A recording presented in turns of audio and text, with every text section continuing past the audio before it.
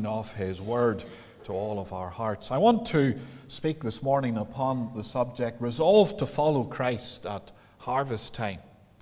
And there's that sequence of statements in verses 16 and 17 that I want to draw your attention to. But also then, notice at the end of the chapter, that last statement, that they came to Bethlehem in the beginning of barley harvest. We're going to bow together in prayer and ask the Lord for His help just now, so let's look to the Lord. Our Heavenly Father, we thank Thee we can gather in the house of God and come around Thy Word today. We bless Thee for all of Thy provision for us, both in material things and also in spiritual things. We thank Thee that we have the bread of life, the Word of God, and the one who, this book that speaks of Christ and reveals Jesus Christ unto us.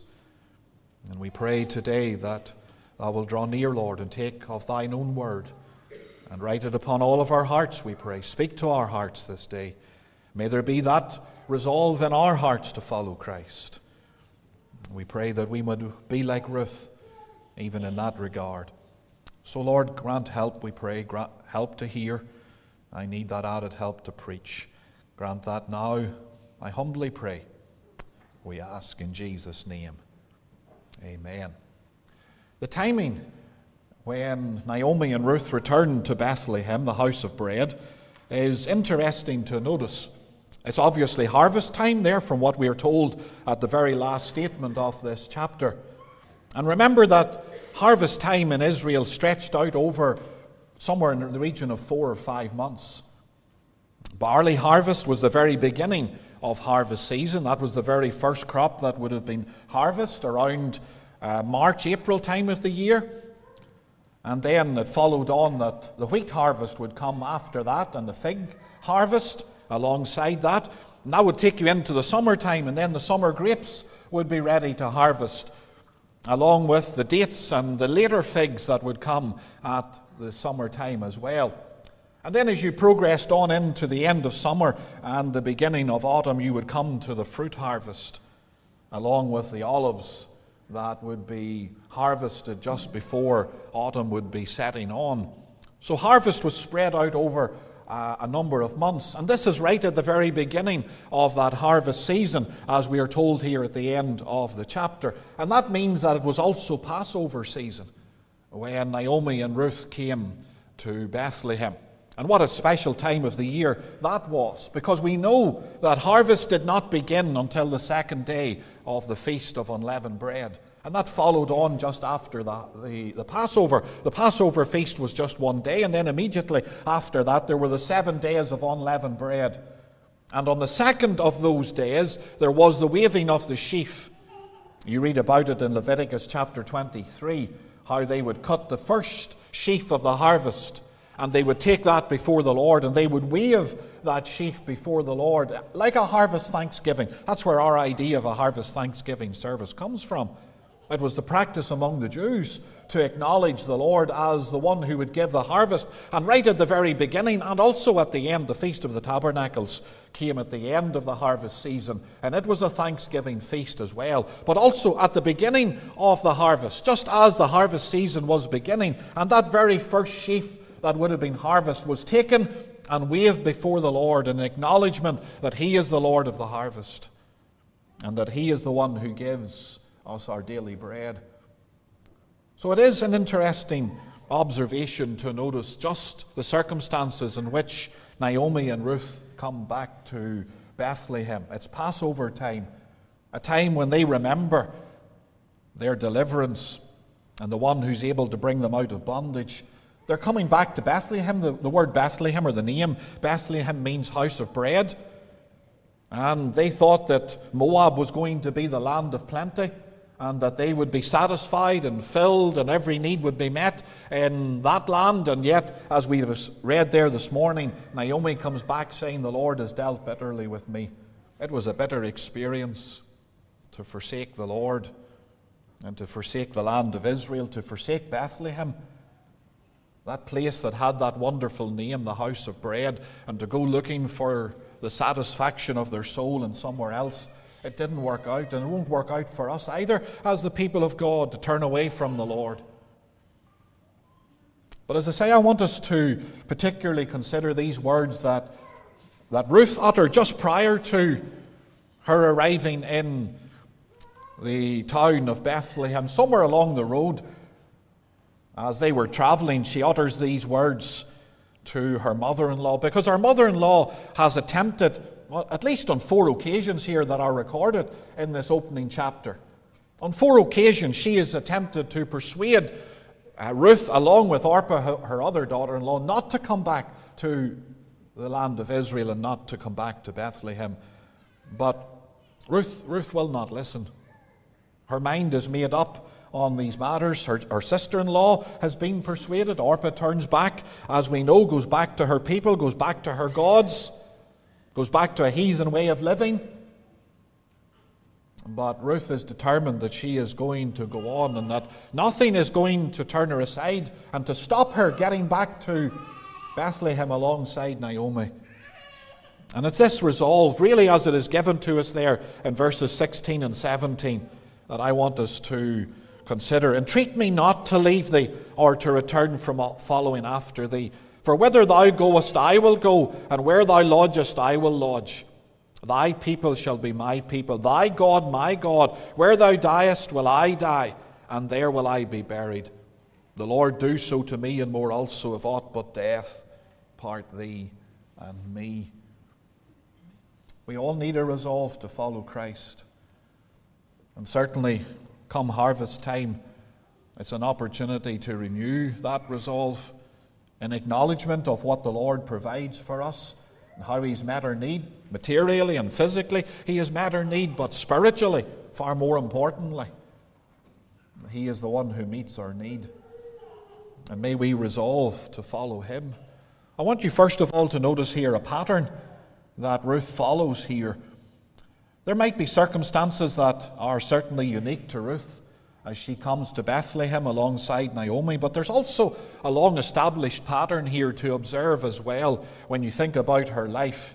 Because the pattern that comes to the fore when you consider Ruth here is that it entails her leaving behind a previous lifestyle. Leaving behind a previous lifestyle. She's going to turn her back upon all that there was in the land of Moab. And she's going to embrace that which she finds in the land of Israel.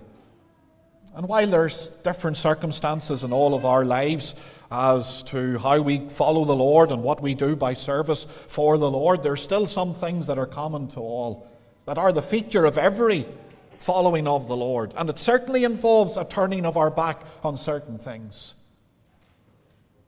We have to have the same spirit that Ruth had here in verse 16. Entreat me not to leave thee, or to return from following after thee. There obviously has to be a steadfastness. You'll see there in verse 18 how Naomi observed this about Ruth, that there was a steadfastness. And if you have a margin in your Bible against that word, steadfastly minded, it suggests that she strengthened herself. It was the grace of God working in her life. That's what made her the individual that she was. That's what made her different to Orpah. It's not that there's just something in her personality here that she's headstrong and she's determined and she's going to go on and there's no talking to her. That's not what it is with regards to Ruth. That's not the spirit that is given to us with regards to Ruth and the rest of this little book. It's the grace of God that's working in her life. And where the grace of God works, God's grace gives that resolve, that steadfastness. Or to take those words there in verse 18, steadfastly minded. Steadfastly minded to go with her. And I wonder today, are we steadfastly minded to follow the Lord? Is that the spirit that finds us here in the house of God today? We're steadfastly minded. The grace of God works within us and gives us that desire to go on with God and to follow Him. Or maybe you come because of habit. Maybe you come on a Sabbath morning because it's the thing expected of you. And if truth were told, there isn't a steadfastness in your mind about going on with the Lord at all, Even as you sit in the house of God, your mind is filled with other things. You're distracted. The things of the week that's past, or the plans for the week that's to come, and whatever it is that's going to occupy your time. And those are the things that you're focusing on. And as for following the Lord, it couldn't be said that you're steadfastly minded to do so. Well, Ruth was steadfastly minded. And the spirit that is in her is one that you find, for example, in Abraham, when you think about how he followed the Lord, the father of the faithful, the man who in many ways is the exemplar for the faithful to follow. That's why he's called Father Abraham. His faith, his lifestyle, his following of the Lord is something that we ought to certainly seek to imitate in our lives. If you go back there to Genesis chapter 12, and to where we're introduced to this man and the words that the Lord spake to him in Genesis chapter 12, where the Lord said unto him, Get thee out of thy country and from thy kindred and from thy father's house unto a land that I will show thee, and I will make of thee a great nation. I will bless thee and make thy name great, and thou shalt be a blessing. Abraham was called to leave his country. He was called to leave his family behind, his extended family. He was called to leave his father's house, his immediate family behind. He goes out not knowing where he's going. He knows he has to go, he has to leave, he has to turn his back upon certain things. As to where he's going to end up at that particular time, he doesn't know. He goes out in faith. His going out is mentioned in that great chapter in Hebrews 11 of faith. Men and women who live by faith, stepping out, believing God and following the Lord, and not knowing where exactly they're going to end up, but knowing that the Lord will lead and the Lord will take them to the place where he would have them to be. But Abraham is a man who has to turn his back upon certain things as well. And to follow Christ, we have to turn our back on certain things. We have to turn our back upon the world. We can't have Christ and the world together. The two don't go together. One or the other has to go. And Ruth is going to turn her back on all of that in Moab, everything that Orpah is going back to, and that she's been encouraged to go back to by Naomi. Ruth is going to turn her back on all of that. And she's going to follow a particular pattern. And in our lives it will be seen as well. There will be those individual circumstances, but there will be common features in all of our lives as we're following the Lord. There's those things that mark out our lives from day to day. And we'll be like Naomi, we'll be like Abraham as well. We'll resolve to follow the Saviour. In Matthew chapter 10 and verse 37, it says there the words of the Lord Jesus, He that loveth father or mother more than me is not worthy of me. He that loveth son or daughter more than me is not worthy of me. He that taketh not his cross and followeth after me is not worthy of me. Well, Ruth is certainly fulfilling those words of Scripture. And so are you and me called to do the very same today in our resolve to follow the Lord. We have to turn our back upon everything. Everything has to be on the altar. We have to take up our cross and follow Christ. I want you, secondly, to consider her profession. And that brings us a little closer to these words here that you find in verses 16 and 17. And they're in couplets here.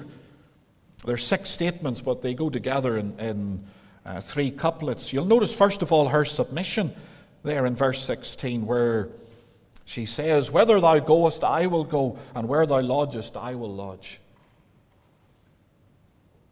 Ruth certainly manifests the characteristics of following the Lord. For she's willing to follow in the footsteps of another. Isn't that what she's saying here? When you think about her submission, wherever thou goest, I will go. She's not leading the way. That's not the spirit that is in Ruth, where she's going to take the lead and she's going to determine what direction they're going to go in. She's saying to Naomi, I'm going to follow you. I know where you're going. You're going to Bethlehem. That's where I want to go. So she has this spirit of submission where she's going to follow in the steps of another. Well, is that not what someone who follows Christ professes to do? That we follow in the footsteps of another, even a greater than Naomi, our Lord and Savior Jesus Christ. You think of those times when the Savior spoke to those that he called and he said, "Follow me, follow me." They weren't to take the lead, they were to follow. And over again, the Savior repeats those words, "Follow me."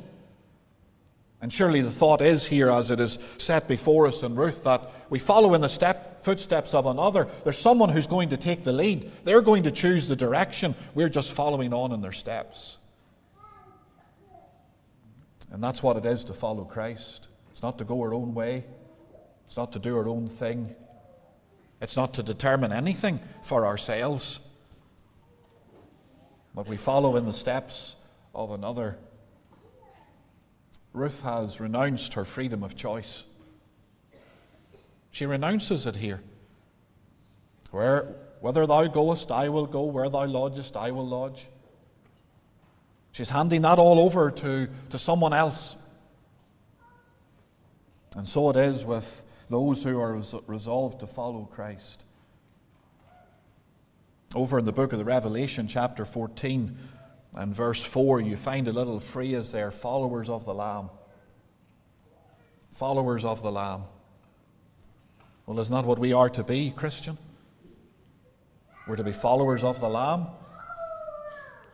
We follow in his footsteps. He sets the way. He sets the direction in life. We follow on. We give the choosing over to him. He chooses the direction. He chooses the course of our lives. And we're happy to do that. Ruth was more than happy to follow on in the steps of Naomi. She knew where Naomi was going, leading her to Bethlehem, the house of bread. And are we too not happy to let Christ lead us and guide us? Where is he leading us? Surely it's on to blessing. Ultimately on to glory. The realms above. But not only do you have her submission there in those couplets, I want you also to notice her separation. Because she goes on to say there, "Thy people shall be my people, thy God my God." So she is very clearly indicating that she is forsaking her old associates. She is forsaking her old religion. There's going to be a severance. There's a cutting off here of that which characterized her previous life. Thy people shall be my people. She's going to identify with the people of God. She's going to stand along them. She's not born as one of them. She's not an Israelite. She's a Moabitess by birth. But she's going to come in among them. She's going to know the spirit of adoption among this people. As we know, she ends up being part of the lineage of Jesus Christ through her marriage to Boaz. She's going to marry into the royal line. And she's going to have that great lineage that's even recorded in Scripture for us when you go over to Matthew's Gospel, chapter 1. So she comes in as somebody who's an outcast, somebody who's a stranger. And even if you want to take those words in the New Testament, she's an alien to the commonwealth of Israel. She's got no standing whatsoever among them, and yet she's going to come in and she's going to be accepted and received among them. And so it is with those who belong to Christ. We who are outcasts, strangers, aliens, are brought in with the spirit of adoption. We are in union with Christ. That's good enough reason for us to resolve to follow him today, because of what he has done for us and bringing us in and saving our souls. Remember, the word church in the Bible is not used about a building, nor is it used of a denomination. It's used about the people of God. And the word church actually comes from two words. It means called out ones. It's the word ecclesiastical that has come over into our English language. And it's made up of two parts. And literally the church, it means the called out ones. Well, called out of what? Called out of the world. Called out of the world. Called out of the teeming masses of humanity. upon the face of the earth, that Jesus Christ has a people, a church, and he calls them out. They hear his word. The Spirit of God works upon their hearts. They come to him and they follow on to know him, and they're brought out of the world to follow Christ. There's a separation, all right. There's a separation from, there's a separation unto. Separated from the world and from sin. Separated unto Jesus Christ, to stand with him, to follow him, to please him, to serve him. I want you also here, thirdly, here, not only her submission, her separation, notice her single-mindedness as well. Because, verse 17, where thou diest will I die, and there will I be buried. The Lord do so to me, and more also, if aught but death part thee and me. She was single-minded about this. Oh, she has it fixed in her mind. She's steadfastly minded, it tells us. But not only is she steadfastly minded, she's single-minded as well. There's just one thing that is before her. She says, I'm going to follow the Lord all my life. I'm going to die among the people of God. I'm going to be buried among the people of God. They're not going to carry my remains back to Moab, and I'll be buried back among my own people. I've turned my back on those things. I'm going to identify with the people of God, and I'm going to die with them. I'm going to die with their hope. The Christian dies with a hope. We follow Christ, and we have a hope. When we come to die, we have a hope. The word hope in the Bible isn't something that's open to doubt. The same way as we might use that word, I suppose, in our language and how we use it, we might say tomorrow, I hope to do something.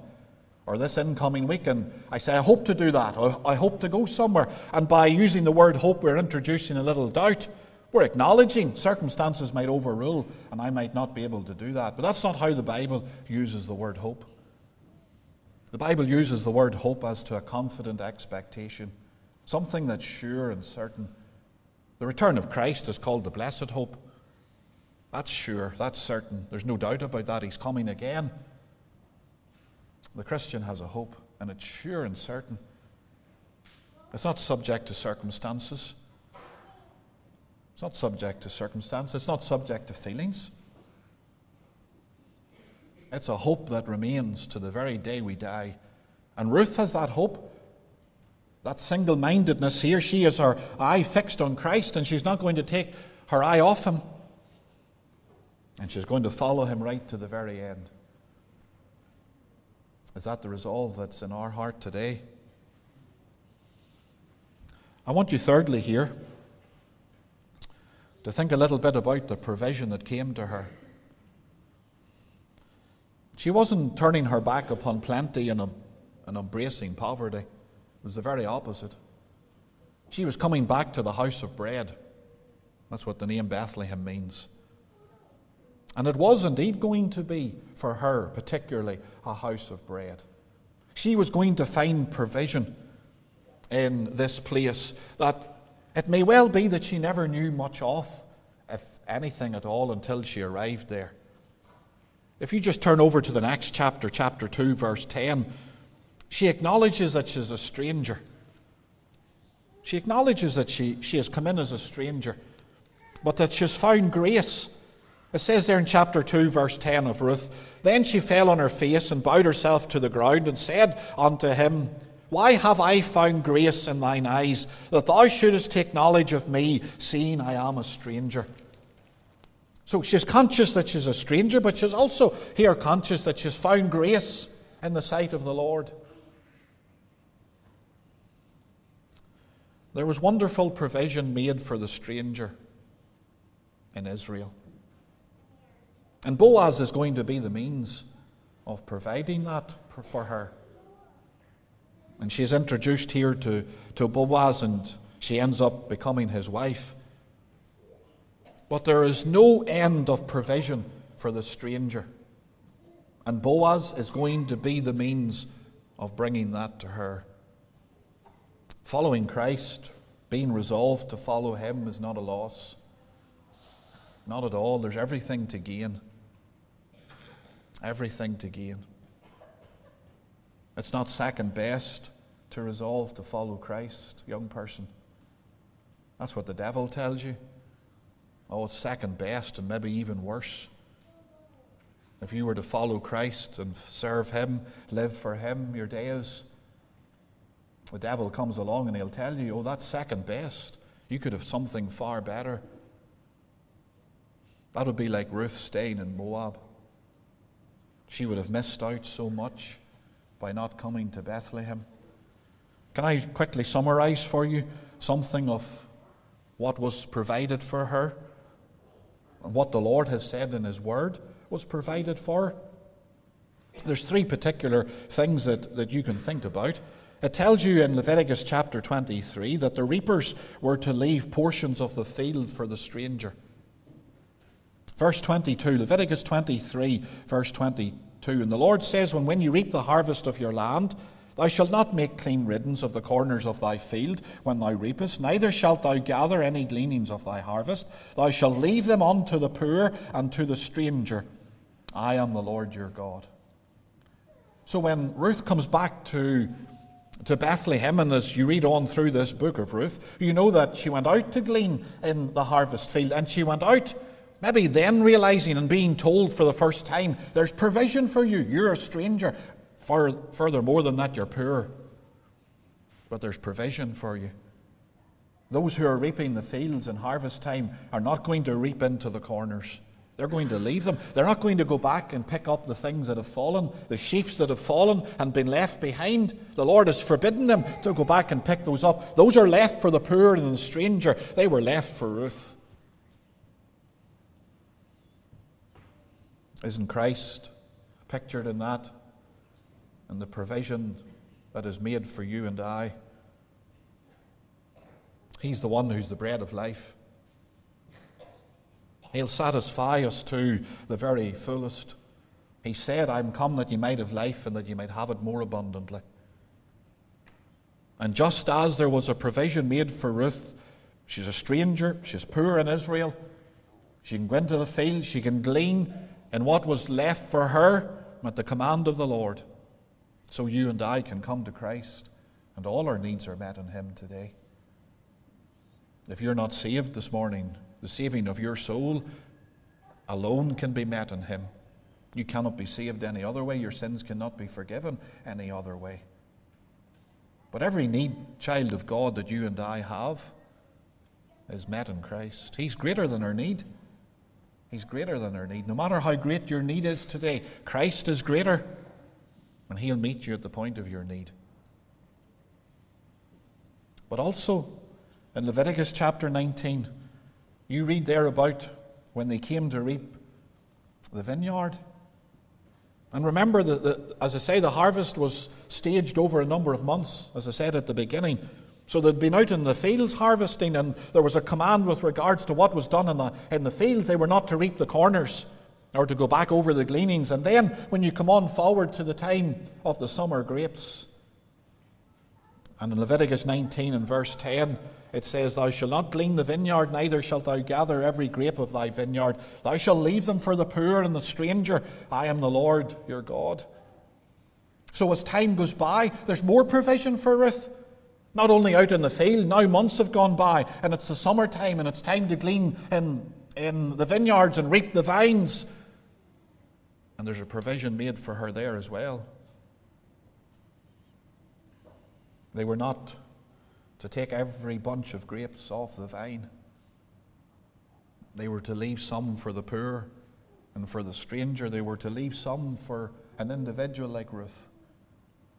Oh, no accidental provision. This was deliberately designed by the Lord to provide for the poor and the stranger. And what is it, men and women, that particularly meets our need with regards to Jesus Christ? It's His blood atonement. It's what's represented in the fruit of the vine. When comes a communion Sabbath and we partake of the cup, we're remembering that particularly. The meeting of our need is in a sacrificed Christ, a blood atonement, one who shed His blood for us. and Ruth had her portion. But then as we go on, what about the olive yards? What about the other months as time goes by? Very quickly, Deuteronomy 24, verse 30, it says, "When thou beatest thine olive tree, thou shalt not go over the boughs again. It shall be for the stranger, for the fatherless, and for the widow." Well, again, Ruth fits into that verse. Deuteronomy 24, verse 20.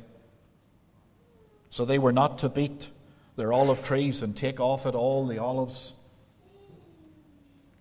Whatever was left on the tree after it was initially harvested, they were to leave, and others were to come. The needy was to come and to take of this. The olive and the olive oil is typical of the Holy Spirit in the Bible. And today the Lord meets your need and will bless you through His Spirit. How are we ever to know anything of the goodness of God? It has to be brought to us. And it will be brought to us by the Holy Spirit. Jesus Christ has purchased the gift of the Spirit for every believer. And He comes and brings to us the blessings of God. Is there a loss in following Christ and resolving like Ruth did? Was Ruth the poorer for it? Not at all. As I say, more than likely she didn't even know the fullness of the blessing that lay ahead for her when she went to Bethlehem. Only as time went by, she met Boaz, and we can go on to think, and time will not permit us, but you can go on to think the rest of the account of Ruth, how even Boaz told his servants to leave handfuls on purpose for her. Oh, she had a full supply. But I suggest to you today that all stems from what you read there in chapter 1, verses 16 and 17, and her resolve not to go back to Moab, but to go on. And Christian, today, resolve to go on with the Lord. Resolve to go on with the Lord. Pledge afresh to the Lord. You'll follow Him. You'll not be the worse off for it. I want you to turn over with me to one verse of Scripture as I conclude, Psalm 104, because it brings together, this one verse, it's verse 15, brings together those three things that I've just been mentioning to you there, that Ruth enjoyed when she came back to Bethlehem. Psalm 104 and it's verse 15. Well, maybe we better take the previous verse just to get the start of the sentence. It's referring to the Lord. He causes the grass to grow for the cattle and herb for the service of man, that he may bring food out of the earth. And then here's the verse, and wine, or the vines. The word wine doesn't always mean even what comes out of the fruit of the grape, but sometimes it's just referring to the grape. But the wine that maketh glad the heart of man, oil to make his face to shine, and bread which strengtheneth man's heart. Those are the three things that Ruth got when she came back to Bethlehem. Those three things. And you can even look at that verse in the Psalms, in the context of it, to see how the Lord blesses and how the Lord provides. There's no loss in following Christ. Maybe you need to start to follow Christ today. Maybe you have to say, I haven't got a thought of Him at all, and I'm certainly not steadfastly minded. Maybe you need to start out on that road. And may the Lord